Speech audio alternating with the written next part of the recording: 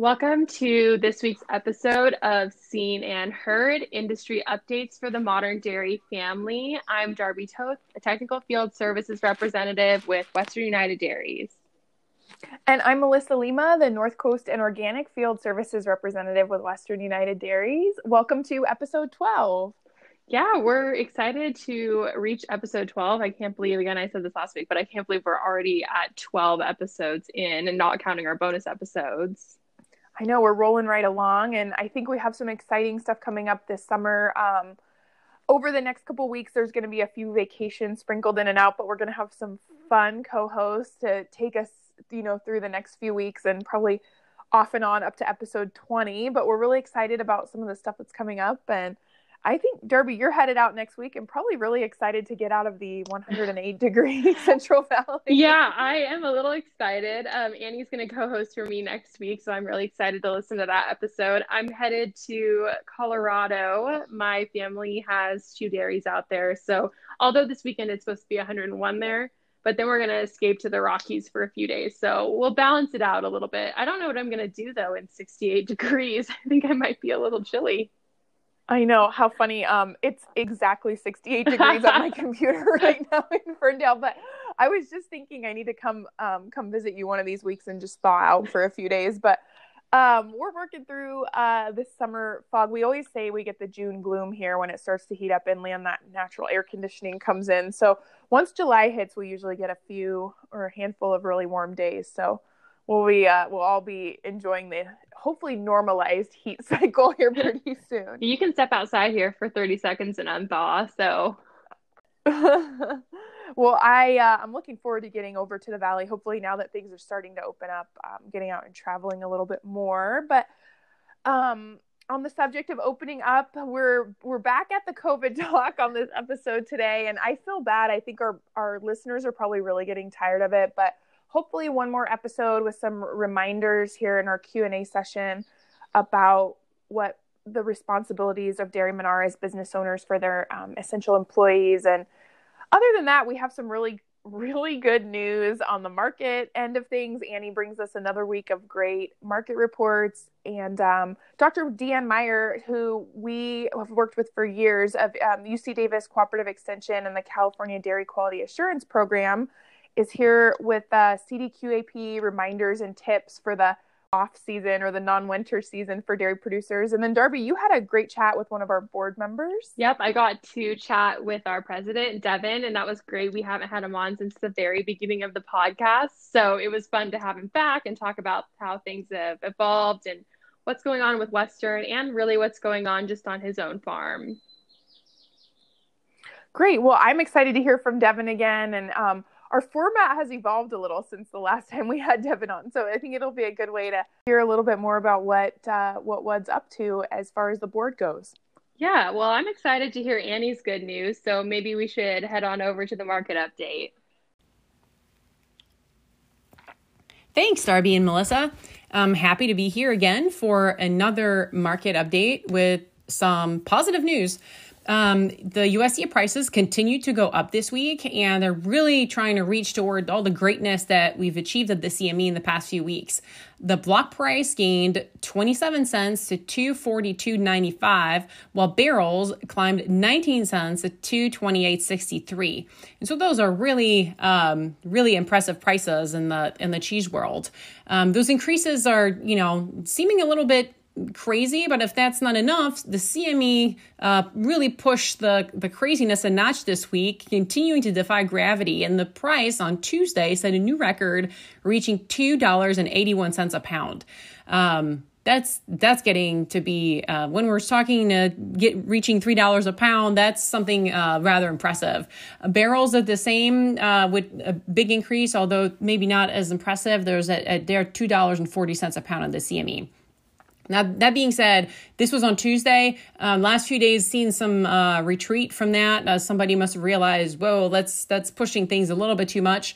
And so we've lost some value here in the last few days. But, we're still in the $250 range for cheese prices CME. So still very good. It seems like some of the headlines, that are really going up in the news with COVID cases going around in many states and some threatening to shut down some of the reopening that was going on. It's gotten the market in a little bit of a jitter, and stock market reacted, and some of that will eventually trickle into dairy if it proves true. U.S. stocks of American cheese are above where they were a year ago, but they did come down. They spiked a little bit in April, and in May they actually came down from where they were in April, and so there's some positive there too. If we look at the USDA butter price, it was pretty slow this week, just gained half a penny at the $1.8427. And I think I mentioned this last week on the podcast, but the CME price has been hovering in the $1.80 range. And so at some point, the CME butter price, that tends to reflect to where USDA prices are at. And I think now they're in line. And so we should expect a little bit more stability for USDA butter prices in the next few weeks as the CME butter hovers in that same range. On butter stocks, they continue to grow. In May, they were up 21% from a year ago. And so there's really limited opportunities for butter to keep moving forward. And especially if we look outside our borders, Dairy Market News reported the Western Europe price at $1.28 this week. So much lower than where U.S. price is at. Obviously, trade for butter has not been a big part of what we do in recent years, really. And so at least that wouldn't have as much of an impact, but still a little bit concerning that we're that far off in prices. Another thing that came out today was not today, but this week, is the USDA's milk production report. And it really showed a slowdown of production in May. So the national herd had really started growing in the end of 2019, and that trend got milk production growing in the first part of 2020. And so reversing that trend took a little bit of time, and it caused a lag in how fast milk production adjusted downward. And finally, we saw that in May, production was down 1.1% compared to last year. And so that was for the U.S. If we look at California specifically, the Golden State was down 1.5% year over year in May. Interestingly, the changes in milk production was very all over the place, depending on what state you're looking at. But in particular, on the top 5 dairy states, we're looking at Wisconsin and New York. They were both down 3.1 and 3.7% year over year, respectively. But if we look at the other two characters in the top 5, Idaho and Texas, Idaho was up 4.8% year over year, and Texas was up 1.9%. And even for Texas, that's kind of a surprising number because their gains year over year has been in the 5 to 10% range since really the end of 2016. And so this marked really their smallest gain since they've joined the top 5 group at the end of 2016. And so this concludes the market update for this week. I'm glad to be providing good news these days and hope this keeps going in the next few weeks. So back to you, Darby and Melissa.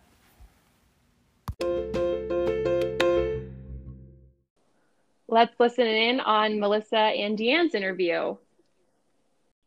Thanks so much, Darby. I am so honored to be here today with a longtime colleague, and I would say definitely a friend, Deanne Meyer. Dr. Meyer is the livestock waste management specialist with UC Davis and also the environmental stewardship module coordinator for the California Dairy Quality Assurance Program. Thanks so much for joining us today, Deanne. Thanks for having me, Melissa. It's always nice to visit. Yeah, we really appreciate you coming on. And today we're going to talk through some updates, but we hope you'll know that you can always join us when you have any word to get out to the dairymen. And before we get started, I just wanted to say also, big congratulations to you on winning the Bradford Rominger Ag Sustainability and Leadership Award this month. I actually got an email from my sister who's a UC Davis alumni this morning about it. So I just want to say congrats. And we're so proud to work with you, Dr. Meyer, and the work that you do is just hard. Sometimes it requires bringing people into the room that would prefer the other side didn't even exist, let alone sit down at a table. And you do a great job of bringing everyone together. Oh, thank you. It was quite an honor, and I was stunned to receive that award. I actually knew both gentlemen, and Dr. Bradford was my undergraduate advisor, as well as the chairman of the department when I was hired. So it's an interesting circle of life. Yeah, it makes it a little extra special, and we sure appreciate the work and know how well deserved that is. So we'll jump right into it, Deanne. We just wanted to get an update from you about some of the things that producers should be working on now when it's not the rainy season and they're having to think about mitigating issues that might come up on the dairy. So first of all, what kind of management practices can producers do to maintain compliance now during the summertime? So regardless of where somebody lives in California, they live in the jurisdiction of a regional water quality control board. And although they do things a little bit different from one end of the state to the other, there's some real simple, straightforward things that everybody can help themselves with. The first is if they're having to do any kind of sampling, to be sure they get all those samples taken and delivered to the lab and the results come back and get used. There's record keeping associated with water quality regulations throughout California, and keeping every last stitch of paper for as long as it needs to be kept, 5 years. Having it organized and having it used is real important as well. And one of the big things we've seen some violation notices this last year in the Central Valley was some facility maintenance that could have saved people from having problems with regulatory agency. So I think maintenance is probably a big deal for summertime. And then for those folks in the Central Valley, annual reports are due July 1. Right. And in the bottom of the report section, there's a little place for notes. So if anything unusual happened during the year, it's a real good place to put a comment. And if you don't have that in your report section, if your consultant doesn't write that special, then just put a cover letter on it and insert any unusual circumstances that happen so that the water board doesn't come back and say, you didn't report something that they actually know about. Right. I think I've seen a variety of things in there, from something as simple as the pump went down and we have a maintenance record of when it was fixed to, more complicated issues that come up. So it's a good place. Exactly.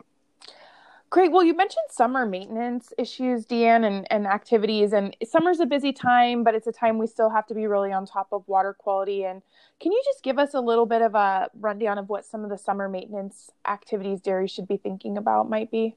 Well, the violation notices we saw this last winter was insufficient storage in the pond, as well as some standing water in corrals or standing water in the feeding area.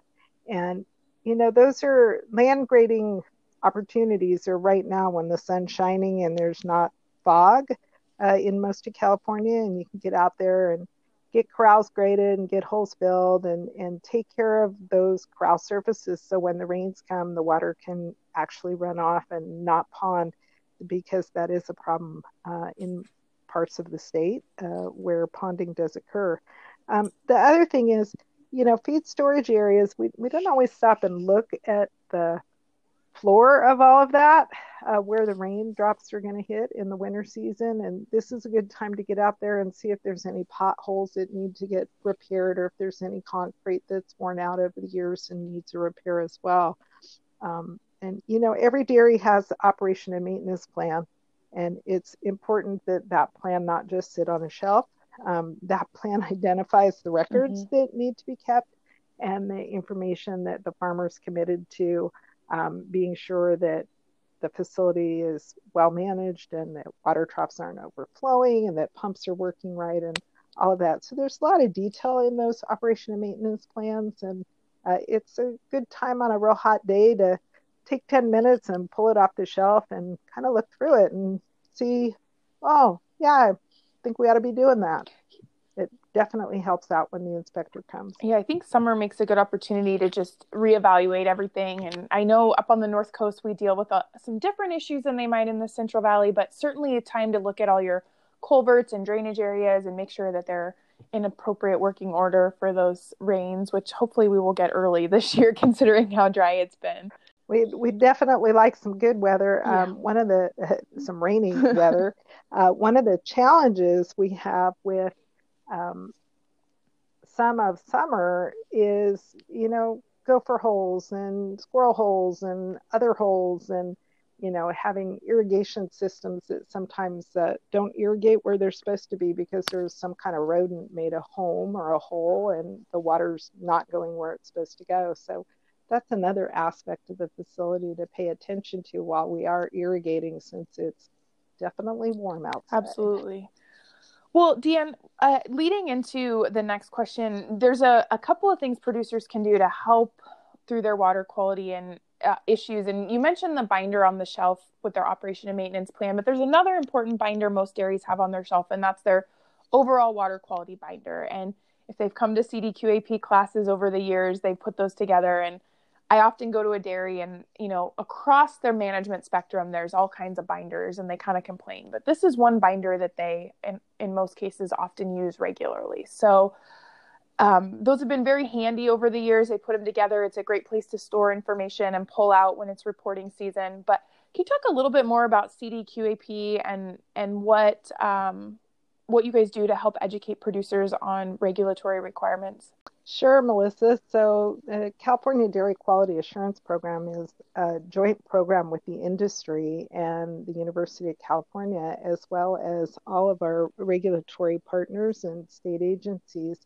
And we've been going, believe it or not, 21 years now. And as part of that program, we've done educational outreach 22 years. Wow. We've done that. Many people might remember when my daughter was not born yet. She'll be 22 in August. And so, we've done educational outreach for producers to help translate the regulatory words into something that makes sense on a dairy farm. And every step of the way, we've tried to provide both the science to the regulatory agencies as well as what the regulation means back to the producers. Through the Dairy Quality Assurance Program, we've worked really hard to provide templates so producers don't have to hire consultants. They may choose to, but at least provide templates so people can take ownership over manure management and take ownership over all their record keeping requirements. And the binders you talk about, the compliance assistant binders, they're actually all on the CDQAP website and available for download. The individual documents are available for download depending on what region a person happens to live in. So the North Coast, we have binders for Region 1 and Region 2, and then in the Valley, we have a binder for Region 5. Right, and it's really important to get the right region because, as I've explained to producers a few times, it really differs. The regulations really differ from region to region. Even here on the North Coast, where they're very similar landscapes, there's some different things. So make sure you figure out what region you're in and grab the right binder. Well, yeah, there's little nuances between them. And I'd also say, 22 years ago, we started our environmental stewardship short course. And at that point, we were doing 3 different times, 2 hours of class, and people could come and bring their questions. It was a really safe environment. They could ask their questions, they could get an answer. And, since then we have a whole consultant industry that's just blossomed. But the equivalent of that short course is available now online. And if anybody's interested in doing the short course in order to prepare for an on-farm evaluation and to certify in the Quality Assurance Program Environmental Stewardship module, by certifying, then you get a 50% reduction in your water quality fees. And so they can go to the website and they're welcome to send an email and get them the instructions so they can sign up and do the short course online. Definitely. And I know we usually have a busy summer with the inspector. I'm not sure how that's all going to work this year, but there is a deadline in September to get that done so you can, enjoy that fee discount for the coming billing period. But we really appreciate you guys making that available. I know all of our lives have changed a bit over the last 3 months, and making that available to producers online rather than having to come to an in-person class has been a huge, huge benefit. Well, and it's hard for people. We realize that dairy producers are really busy people, and to have to drive a half an hour or an hour to get to a class that used to be offered once a year, it's just not convenient at all. And so it became very clear that we needed to transfer over to the online world. And so we've worked that out, and it's available now online. Great. Well, thanks so much for taking the time today, Deanne, and giving us all those updates. Is there anything you'd like to add for our producers in the midst of everything that's going on? I think the most important thing we all do is, we have to keep safe. We have to keep our families safe, and that includes our work family and the people that are employees on farms. And, we keep the cows healthy, of course, but safety with this realm of COVID is just so important. And for years, we've talked about, limiting and restricting who comes onto the farm. And I think now is a really good time for people to really appreciate those words and take the opportunity to tell folks if they're not part of the farm, they need to not be on the farm so they don't inadvertently spread disease to employees. And those people are part of our families.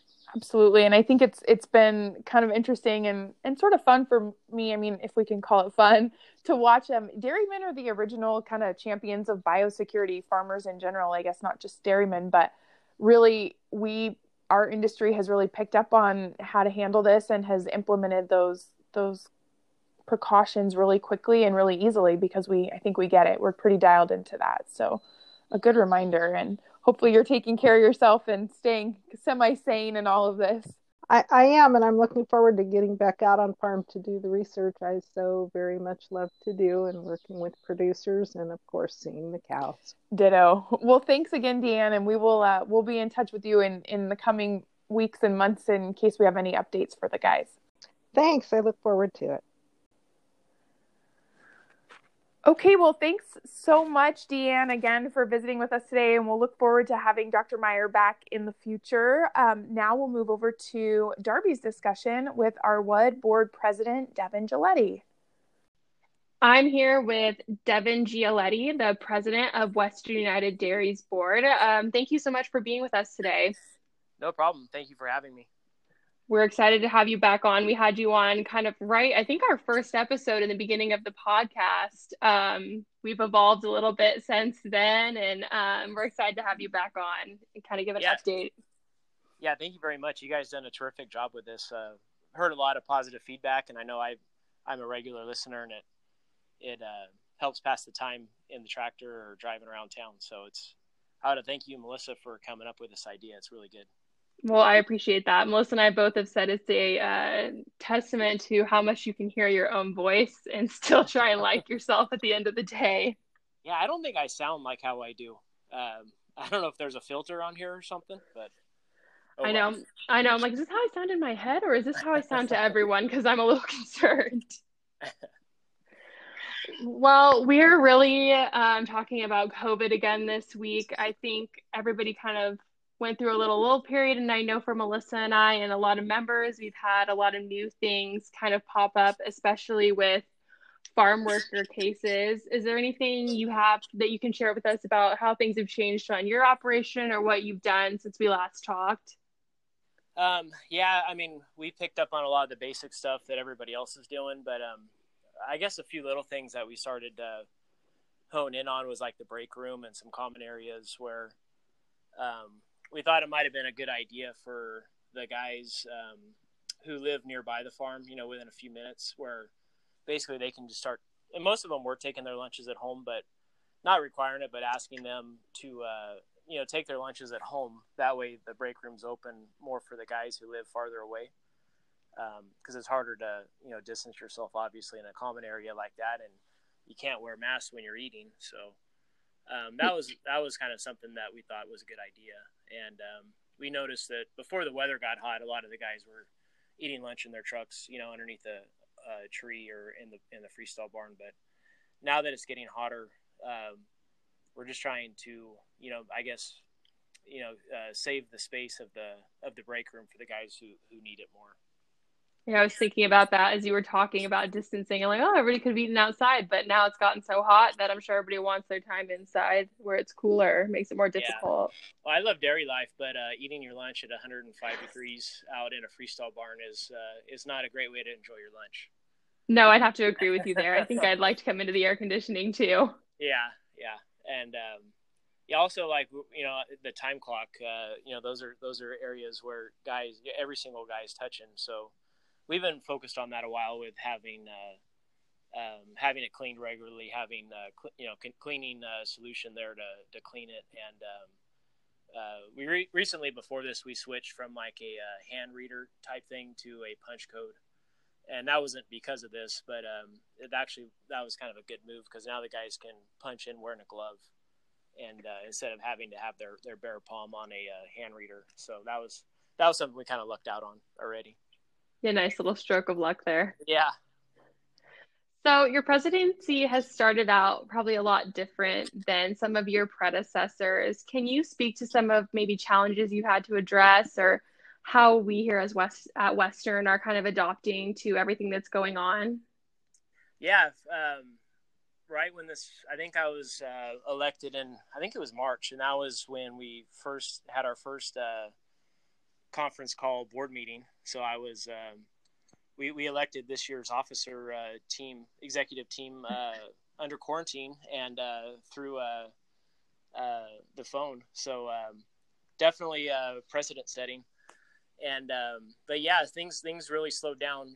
I have to tell everybody that a lot of meetings got canceled. Everything was kind of on hold March, April, and then into May and now June, everything's kind of picked back up. But yeah, it's been interesting. We had our first in-person board meeting I think last month, and it was only, I don't know, attended by 10 or few people, 10 or less people there, and a lot of people called in with Zoom. And yeah, I know we've been trying a while now before all this even to offer a better conference calling system for our board members who live to the extreme north and south of the state. And I think Zoom is definitely the best application we've used so far. And it helps seeing everybody's face and helps garner a little more participation too. So I think we can invest in more technology in the boardroom there to, make it even better with audio and video quality. But yeah, I think we've definitely made some strides in making the teleconferencing thing better. So. I would have to agree with you there. I'm particularly fond of Mr. Van Groningen's background sticker change things he had going on for a while. But it is really nice to be able to see everybody. I think it makes a really big difference, especially for the people that aren't in the boardroom, just to kind of be able to see what's going on and how people are reacting in the room. Yeah, it's easy, when you're on just a conference call to just kind of sit there and listen and not participate. Because it's hard to know when to speak up, and you don't, then you start talking over people. But with the Zoom thing, when you can kind of see people's faces and you feel a little bit more like you're in the room, and it garners a lot more participation and better conversation. So hopefully in the future, we get bigger and better technology to facilitate that even more. Especially, keeping costs down and travel, and who knows how long this thing's going to go on. But definitely especially for we have board members who have to fly in for every meeting, and they spend 2 to 3 days, a day to get here, a day of the meeting, and a day to fly back. So we want to be conscious of their time and effort, but we definitely want their participation. So yeah, so going forward, yeah, I think this is going to be the way things are for sure. Yeah, I agree. So is there anything else kind of going on?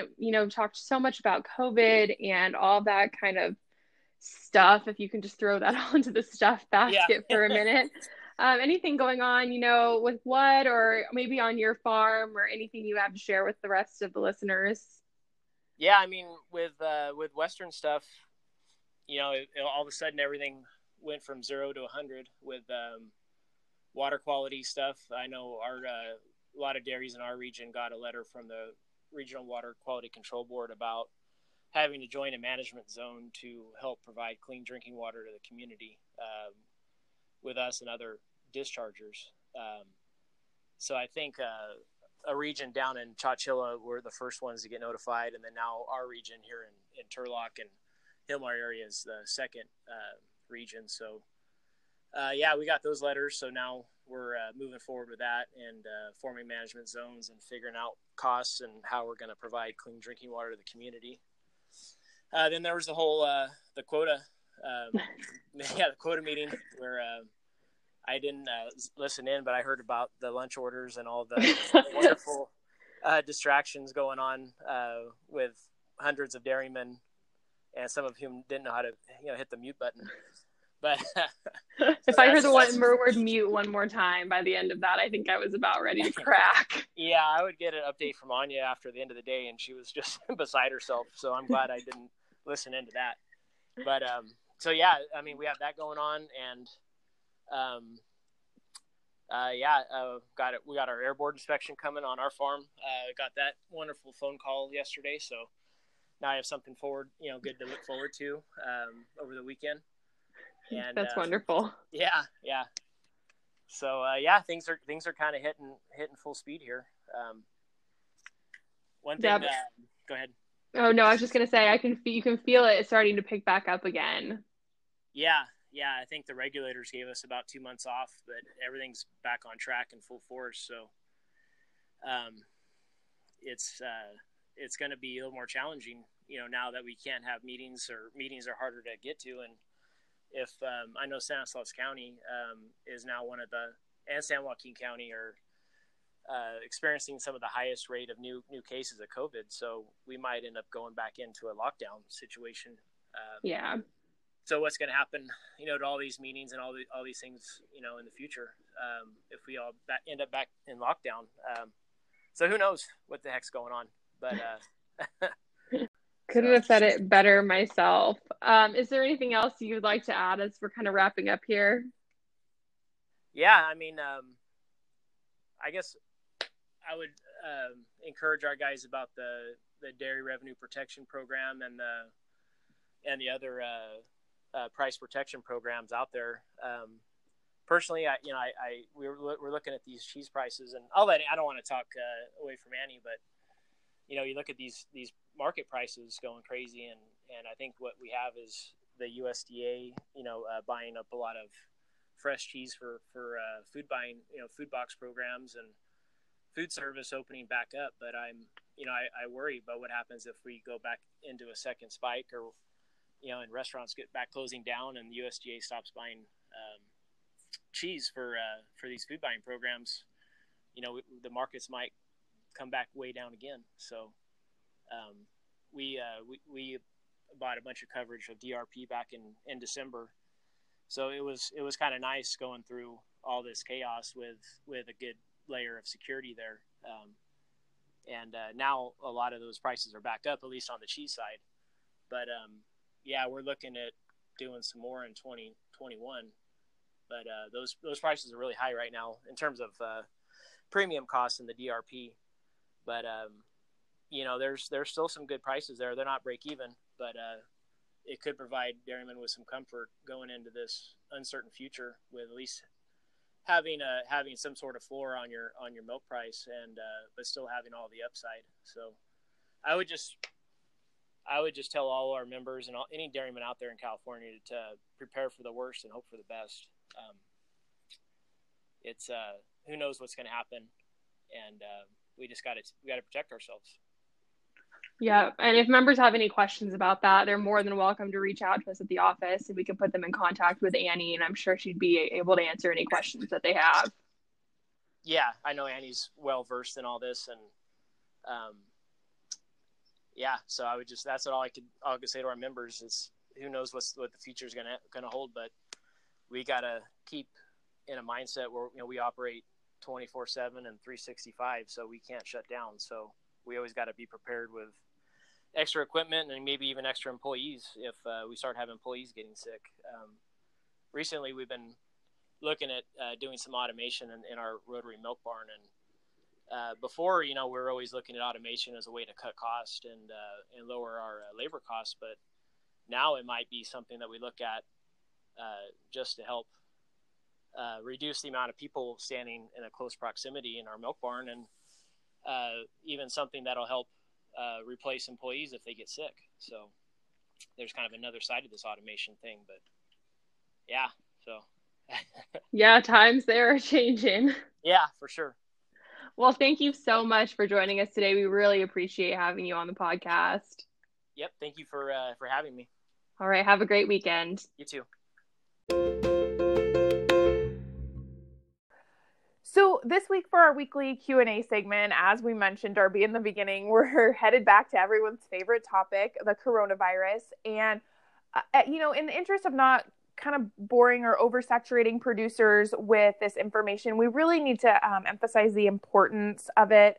We're just as weary of talking about it as our listeners are of hearing about it. But because of the recent spike in cases, we just thought it was necessary to give one more run through of just some reminders for our producers about coronavirus and how they should handle things on farms. So we pulled a lot of our information from the California Department of Public Health and CDFA checklist, which was published earlier this week for farms. And it's just a checklist for producers, which covers several topics that they need to make sure that their employees are aware of.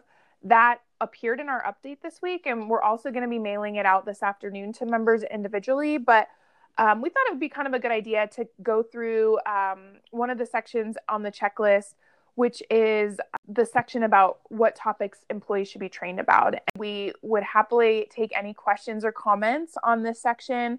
And we do have all of this information for producers to post in both English and Spanish, so they can always reach out to us and ask for that. So the first question we're going to cover is kind of a catch-all. But first, what topics should I, as an employer, train my employees about specifically? Well, the checklist provided by CDHP and CDFA outlines 7 topics that employees should be trained on. WUD offers training resources on these topics, as we mentioned, in both English and Spanish, but we condense them into 4 main groups, which include basic info on COVID-19. So, for example, what it is, who is vulnerable, and how it's spread. How employees should self-screen at home, when an employee should stay home if they're experiencing certain symptoms, when to seek a test, and when to seek medical attention, and the importance and proper method of hand washing, social physical distancing, and the proper use of face coverings. Kind of getting back, Darby, to that question of when an employee or how they should, I guess, self-screen and when they should get tested, what guidelines did the state lay out for self-screening for the quarantine or deciding if it's necessary to seek a test? So the state tells us that any employee with a sustained fever, dry cough, difficulty breathing, sore throat, chills, headache, or any combination of those symptoms should quarantine until a COVID-19 test can be obtained. Additionally, any employee who lives with someone who has tested positive or knows they've had sustained contact with someone who has tested positive needs to obtain a test and quarantine up to 14 days or until that test comes back negative. Great. So it's pretty basic guidelines, and most of this is just, reminding our employees what's going on. Is there any other measures I should talk about with my employees on the dairy? So, as a lot of us know, masks are a huge topic of discussion right now. And despite what your personal feelings may be regarding the masks, on June 18th, the California governor issued guidance that masks must be worn when in a high-risk situation, including inside of indoor public spaces, obtaining healthcare services, riding on public transportation, or engaged in work. So this means employees need to be provided masks unless they choose to bring their own, and they need to be trained on proper usage of masks. For example, covering the nose, wearing whenever they're within 6 feet of other employees or members of the public. Cultural norms in some communities have made it difficult to curb the recent spread of COVID-19. Remind your employees that as essential workers, they need to be mindful of ways that coronavirus spreads rapidly and try their best to avoid large gatherings or celebrations and physical contact with others that they do not live with. Yeah, that's a really tough one. Even for me, I'm a little bit higher risk, and trying to avoid all these things going on, especially as everyone else opens up and starts resuming normal life, is really tough. So definitely for those essential employees, it's important, but it's a hard case to make, I'm sure. Yeah, I can agree. And I think about you and how it's probably harder as people start to come back out. People are having these gatherings again, and having to kind of isolate yourself still. Yeah, and I think the good news is we've learned a lot over the last few months, and a lot of common sense is really important these days, but I guess we sometimes remember that not everybody has that. So I think people are hopefully for the most part doing the best they can. And again, to our listeners, like, thank you so much for, listening and hopefully soaking in some of this information. We know it's really tough, but I think it's really important right now to make sure that your workforce is protected. I agree. And as we wrap up this episode, we want to give a huge thank you to Annie, Deanne, and Devin for joining us today. And again, thank you all of our listeners for listening. It means a lot when we hear feedback, positive or constructive. We appreciate it all. Please remember to reach out to us with questions, comments, and content requests at wud.pod@gmail.com. And you can reach Melissa at MLEMA@wudairies.com. And I'm over at Darby, DARBY @wudairies.com. Yeah, and just rate, review, subscribe. I know we say that a lot, but it really does help, kind of boost our podcast in the ratings, and hopefully other dairymen will recognize and start listening. So thanks, Darby. We wish you a really good vacation next weekend, and I'm sure you're going to have a great time in Colorado. Thanks. I appreciate it. Happy weekend, everybody. The views expressed in this podcast by our guests may not directly reflect the views and/or policy positions of the Board of Directors of Western United Dairies. We're proud to have many independent thinkers in our midst, but want to remind you that their views and ours may not be shared on certain subjects.